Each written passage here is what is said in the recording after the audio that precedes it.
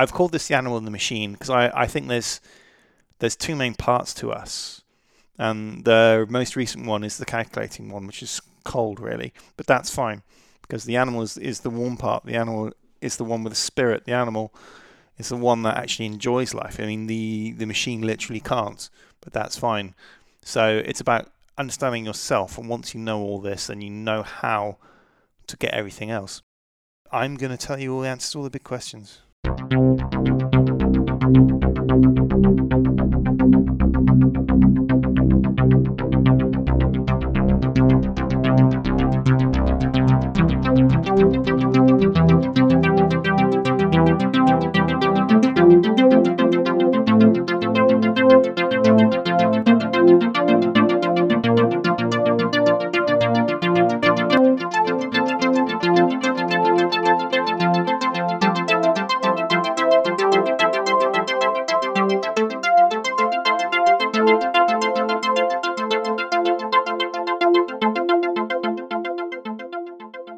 My name is James. I've been told I think a lot. That apparently is who I am. Never mind. It's good for having answers. So I have literally thought about everything. Now I'm comfortable with the universe. In fact, I'm quite a happy chap. And I can help my friends, apparently, which is nice. And my friend Simon said to me, he said I should really just sort of do something with it. You know, it's like I'm letting down the world by not sharing the stuff, which is very kind of him. So I thought I'd come out and say it all. So what I've concluded is the meaning of life. I've concluded the meaning to happiness. I know the answers to all these things, and I'm just coming to share, really. The funny thing is, before we get there, you have to understand yourself and the meaning of life. You can't get to the answer there until you know who you are. You know, you do have to know yourself before you knowing. The old phrase is know thyself. You say know oneself, or you could say know myself. I mean, that's what it really is. I know myself. It all starts back to the universe and the beginning of life. Energy is the key to pretty much everything. It's physics all the way down. You need energy to be alive. You need energy for food, and there's laws of physics around this energy. You cannot make it. You have to sort of consume it. You have to take it in. Again, we could touch on entropy, but the only thing you really need to know about entropy is that it's a killer. If you're in space and you haven't got the means to do anything, you will run out of energy one way or another. You know, with energy you can replace anything. Just need a certain amount. You know, you need energy to do it. Energy can only be transferred, so you evolve to be efficient with it. Now, we need to understand yourself in the evolutionary terms.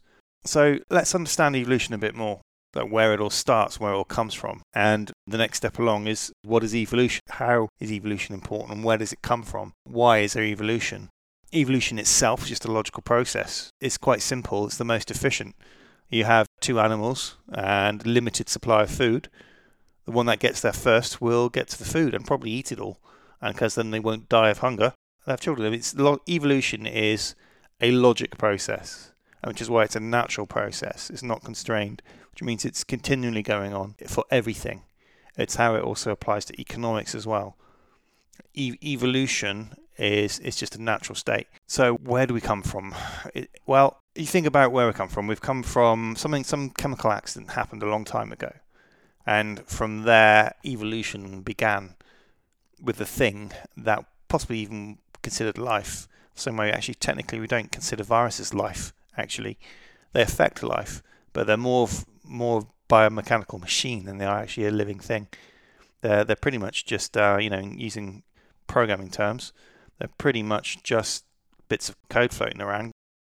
A long time ago, this who we are began life, just the beginning chemicals, and whatever repeated itself. Anything that didn't is gone. So there would have been things that happened that are inert, but 6 billion years later, don't need to worry about that. You've just got the next bit. Now, over time, this becomes more complex. As random chance happens, things work and things get better, and you start to get more familiar with the life itself. So you can talk about, if you can see, suddenly you can see around you. History is a collection of now. It's the next now. We are always in the now. No one is ever not in the now. You don't live in history. You live in the now. And that applies to animals as well. An animal that's down on an evolutionary path was not somehow magically part of our past. It was in its now, and we are descendant from that. And that thing had to survive. And if it evolved anything which affected reproduction, then it wouldn't reproduce and it would die out. What this means is over time, evolution is just a succession of nows. You are in this now, and things you do, decisions you make, how you react, affect how you will survive the now, as they did before. So the funny thing is that there's no preference to the survivability of any of your genes. Any of them could disappear at any point. But what you've got here is you've got tested by time. So for example, with reproduction, if you did anything to you now that affected reproduction, you do not reproduce. So what this means is at every next now, whatever you're taking on, cannot affect the things that helped to succeed in the past. You cannot remove the want to drink water without resulting in death. You cannot remove the want to eat without resulting in death. So even though there's no selection preference to your genes, any new evolutionary adaptation that comes along must not affect anything that already exists that helps you survive. And what that means, the oldest traits are the strongest. A trait being old is not the reason the trait is strong, but is the perfect proxy for that strength. Each thing that's come along has had to either leave it alone or positively reinforce it. And you can see this with things like being hungry. And later on you get the emotional intelligence evolve, and then you become hangry. That is a late evolutionary step. You're getting an emotional grrr coming out from being hungry. In regards to genes and say, yes, you're going to die, and the selfish gene itself, that leads us to understand about how if you've got sisters or brothers, they are also majoritarily similar to you. Helping your family is helping the majority of yourself. And actually, from a species point of view, due to a dramatic volcano incident about 10,000 years ago, our species got whittled down quite a lot. And our diversity within our species is very narrow. There's pretty much nothing between any people on this planet. We can see the differences in our eyes between individual people, but on a genetic level, we're pretty much identical. And that's why we want to save children. It's because they are effectively us. We want to save them to save us. It works that way. It's separate from right or wrong here. I'm not saying you should or you shouldn't actually. I'm just telling you the mechanism that we operate within this universe. Your needs start with the basic one. And actually, again, this is where evolution and physics crosses with economics, because actually Maslow's hierarchy of needs does a great job showing evolutionary preference. You have a basic needs that need to be met first, or you die. You could even take it to the oxygen and water level. You need to breathe. You need that energy in. You need heat and light. You need all the things going up the hierarchy before you can then look at self-actualization. And this is actually just a simple evolutionary logic. And you think about how these traits arrive. You think about if you're a fish, you're just surrounded by water. It's pretty much a given. It's the same way we don't really sense oxygen. We're not really aware of it. We know when there's a problem, but we're not really aware, and we can't really taste water either. It's just our baseline. It's our normal. But then you think how the first animals came onto land. Suddenly, you're not in water. In the late Devonian period, about 380 million years ago, you had the amphibians. They had to stay near water. The skin hadn't yet evolved to retain the water because it didn't matter when you're in it. So the first creatures coming out would need to go back in the water to make sure they stayed hydrated. What this means is other parts become linked to it. Now we could hear at that point. So you think the animals that came on land, they could hear water. Now, if hearing water allows you to get to water and you survive, then hearing water becomes a part of what makes your genes survive. It becomes an evolutionary factor in what's driving evolution. And what that means is people undervalue things like hearing water, hearing a beach, hearing a stream. You undervalue it, but actually it's a core element of who you are. You think about how nice it is to hear a beach. And as that probably came about from the amphibian era, I don't have the evidence for that, this is my own reasoning, then the lizards descended from them, as did the mammals from the lizards. So what that means is dinosaurs must have enjoyed the sound of the waves too. And it's quite profound sometimes. You think that you share that thing with dinosaurs. Primates appear in our fossil record 65 million years ago. And that's where tribalism starts. It's the birth of our emotional intelligence. This is where I'm hangry, previously evolved from I'm hungry, is again reinforced and becomes I'm angry, you're not sharing. And us humans break out from other apes about 7 million years ago. And this is the point where our legs evolve for running and our teeth adapt to eat roots. We are a very fresh branch of apes. We're still mostly the same as apes. And we think about 1.7 million years ago, we started to use fire. And fire has an incredible effect on energy levels, as cooked food is easy to digest, which means we claim more of it before it passes through, and it kills pathogens and parasites, which take energy for themselves and therefore from us. The fire revolution, as it were, is akin to the agricultural revolution. It allowed the human branch at that time to have spare energy, but a considerable amount of spare energy. And so that gives you an energy surplus that can be pumped into the next thing. And we pumped it into our brains. Homo sapiens arrived about 300,000 years ago, which is really recent. And what this means is our species campfire is still roughly about 1.5 million years before that. So we were using fires roughly 1.5 million years before we actually were human. With our brains that arrived at that time, we could then start telling stories and language. The last glacial period started around 115,000 years ago, ending only about 11,500 years ago. And in the middle of that, there was a near extinction event that wiped out most of our species when the supervolcano Mount Toba blew and triggered a volcanic winter. The survivors were just a few, and we all come from them. It is why, from a species perspective, we're pretty much genetically identical.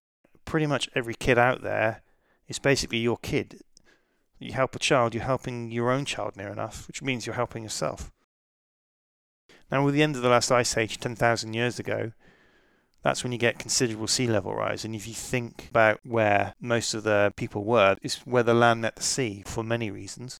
One, that the sea is a much easier terrain to go over with the boat. So transport-wise, also you've got diversified resources. You've got fish in the sea, animals on land.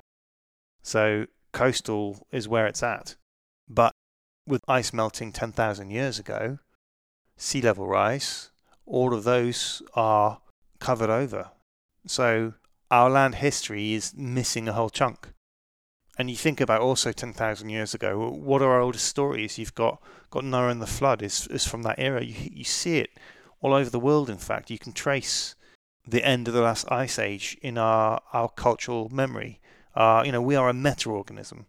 Our society's rules are our meta-brain, our meta-adaptation. So at this point, I need to dive in more into what the machine is. In the last part of evolution, with that extra energy and building our brain, we have suddenly a more able way of becoming self-aware. Now, we've no doubt been pretty much self-aware to some degree for a long time. I'm certain all mammals have an element of being self-aware. But with the last part of our brain, the higher reasoning starts to kick in. To elaborate further on the body and evolution, you have different tastes. You got to constantly think where the evolutionary driver for this is. Like, why do you have more than one taste? Well, you have different needs. You got salt. You need salt. You chemically don't function without salt. You need sweetness. You need energy. I mean, it's core. Sweet and salt are massive elements here. Now, umami, well, you need protein. Sour. Well, sour is quite handy, and it's a bit more complicated because it's both good and bad as in the things out there. Sour could mean it's still got fruit. It's still a fruit, even if it's a bit sour. Or it could mean it's going off, so it's a tricky one. Bitterness is a great one. We generally don't like bitter things. You can acquire the taste, but it's to let you know if things are really bad. Or poisonous. It's bitter. There's probably things in there that your body can't get rid of quick enough. Again, where is this coming from? So this whole podcast is the animal and the machine, and I've not really touched on it. And what it actually is because of your conscious thinking self is the machine, and your emotions are the animal. So you are both, but they're also separate, as well as you. Like I said, you're made up of all sorts of things. You can almost split your brain in different ways. It's also why saying things out loud is helpful, because you engage the vocal part of your brain and you engage the hearing part of your brain, as well as the thinking words part of your brain. So if you want to remember things better, say it out loud and listen to yourself. That's the understanding we're looking for here. How you've come to be and how it's built on the previous ones. The thought experiment that I use for this to help you understand how deeply ingrained evolution is into you and how you think and how you value things. If you have a simple choice, and it's the trolley problem, if you could save a human child or a gorilla, which would you save? Obviously save the human child, but you're still sad about the gorilla. So then you move down. So you save the child, now you get to save the gorilla or a bear. Which do you save? I choose the gorilla. Okay, now you got the bear or an alligator. And the alligator or a fish or a mollusk or an ocean worm. Yeah. Then you think a mollusk or an ocean worm, you choose the mollusk. In fact, even with an ocean worm, you think about a parasite. You choose the ocean worm over like a parasite. And why is this? These all things are most similar to you. You can look back at each one of these down the evolutionary tree, and the further away it is from you in the evolutionary tree, the less it's like you. So this is your preference built into you for yourself as a species. And it obviously works in reverse too. So how it comes along to who you are, who you're built up with. The reason why you have a preference for yourself is that it's actually a survival trait. You're guarding your own genetic material, and you're programmed to do it by your genes. You care for the child because it's similar to you. It's similar to most of you. This is the theory behind the selfish gene, and it's absolutely true. You're programmed to want to protect as much about yourself as you can. You're programmed to not want to die. That's not even because there's any meaning to life, which I'll get to at another point. It's literally the replication part coming through. If you didn't have that drive, then you wouldn't survive, and then the next generation wouldn't happen, except from you're that next generation. So that was locked into your predecessor. Your body's working in subdivision. You've evolved. The funny thing about the human body, it's just a smashed together load of crazy nonsense in a way, and whatever works best works. So the same gene that does one thing could do 20 different things. This is also why you have side effects with drugs. Because, oh yeah, I've managed to fix that headache of yours, but the thing it fixed is also the same thing that's slightly used so you can hear, so now you're slightly deaf. Now that's entirely made up example, but that's the idea. You notice these things, you see how things interconnect, it just all becomes a bit clearer. You're not a 1 or a 0, you're not just dead or alive, you are incredibly complex. In fact, you could even say that you were an infinitely complex self-symbiont, which is an oxymoron, but it has a much better explanation of what you are.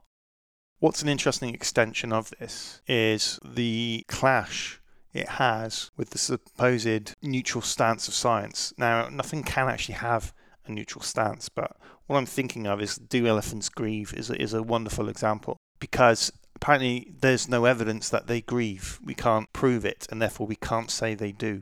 And the neutral stance taken is therefore that they don't. And yet anyone with an ounce of common sense would come at you and go, yeah, I believe the scientific method and all, but actually your starting premise is already loaded.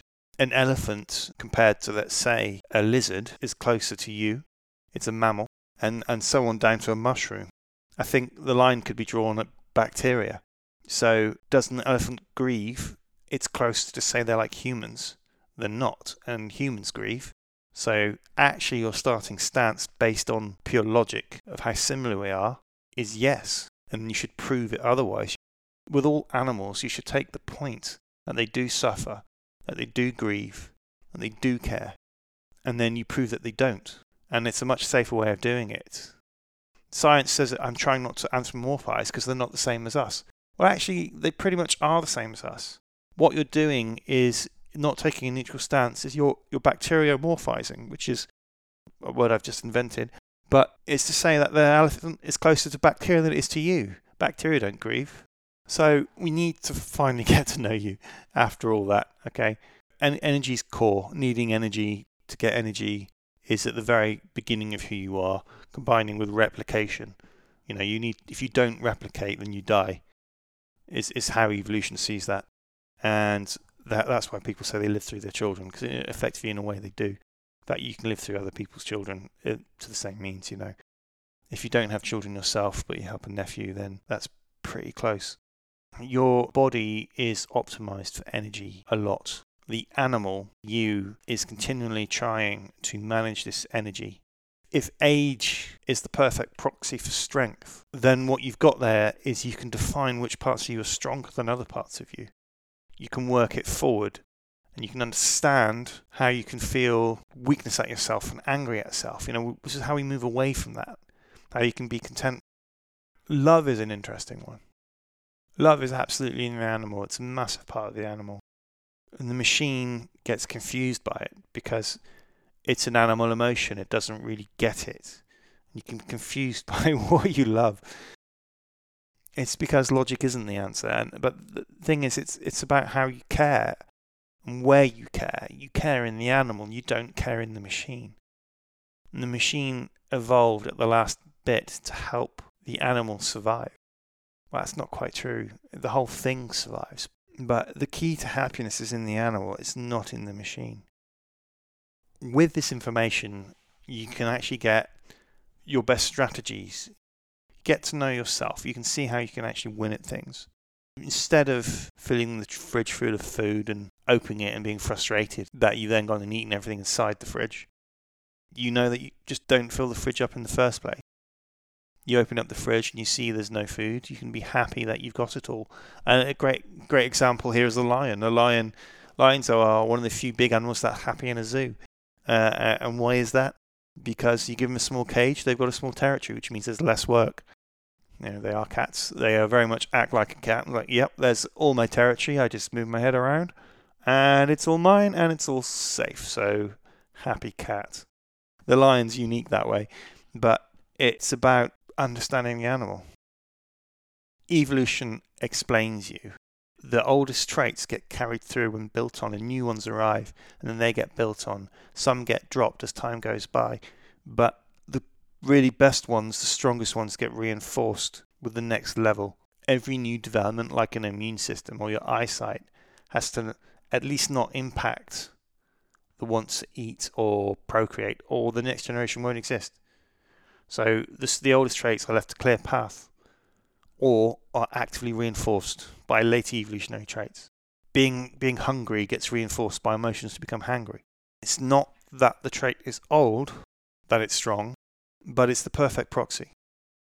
You have an internal hierarchy, and that is the essence of the animal and the machine. Now, a lot of us like to think that if we're intellectual, then it's superior. And this is like the self-follow. However you are for yourself, you think it's the best. It is part of our instincts, and it is a mistake.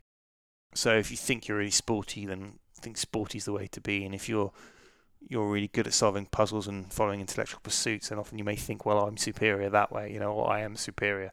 And it's not true. I mean, there's no way to define superiority. So that's complete nonsense anyway.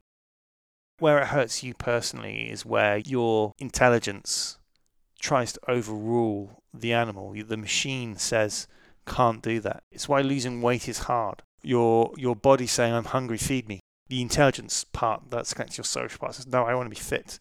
I want to be thin. Don't do that. Well, which one's stronger? It's the animal.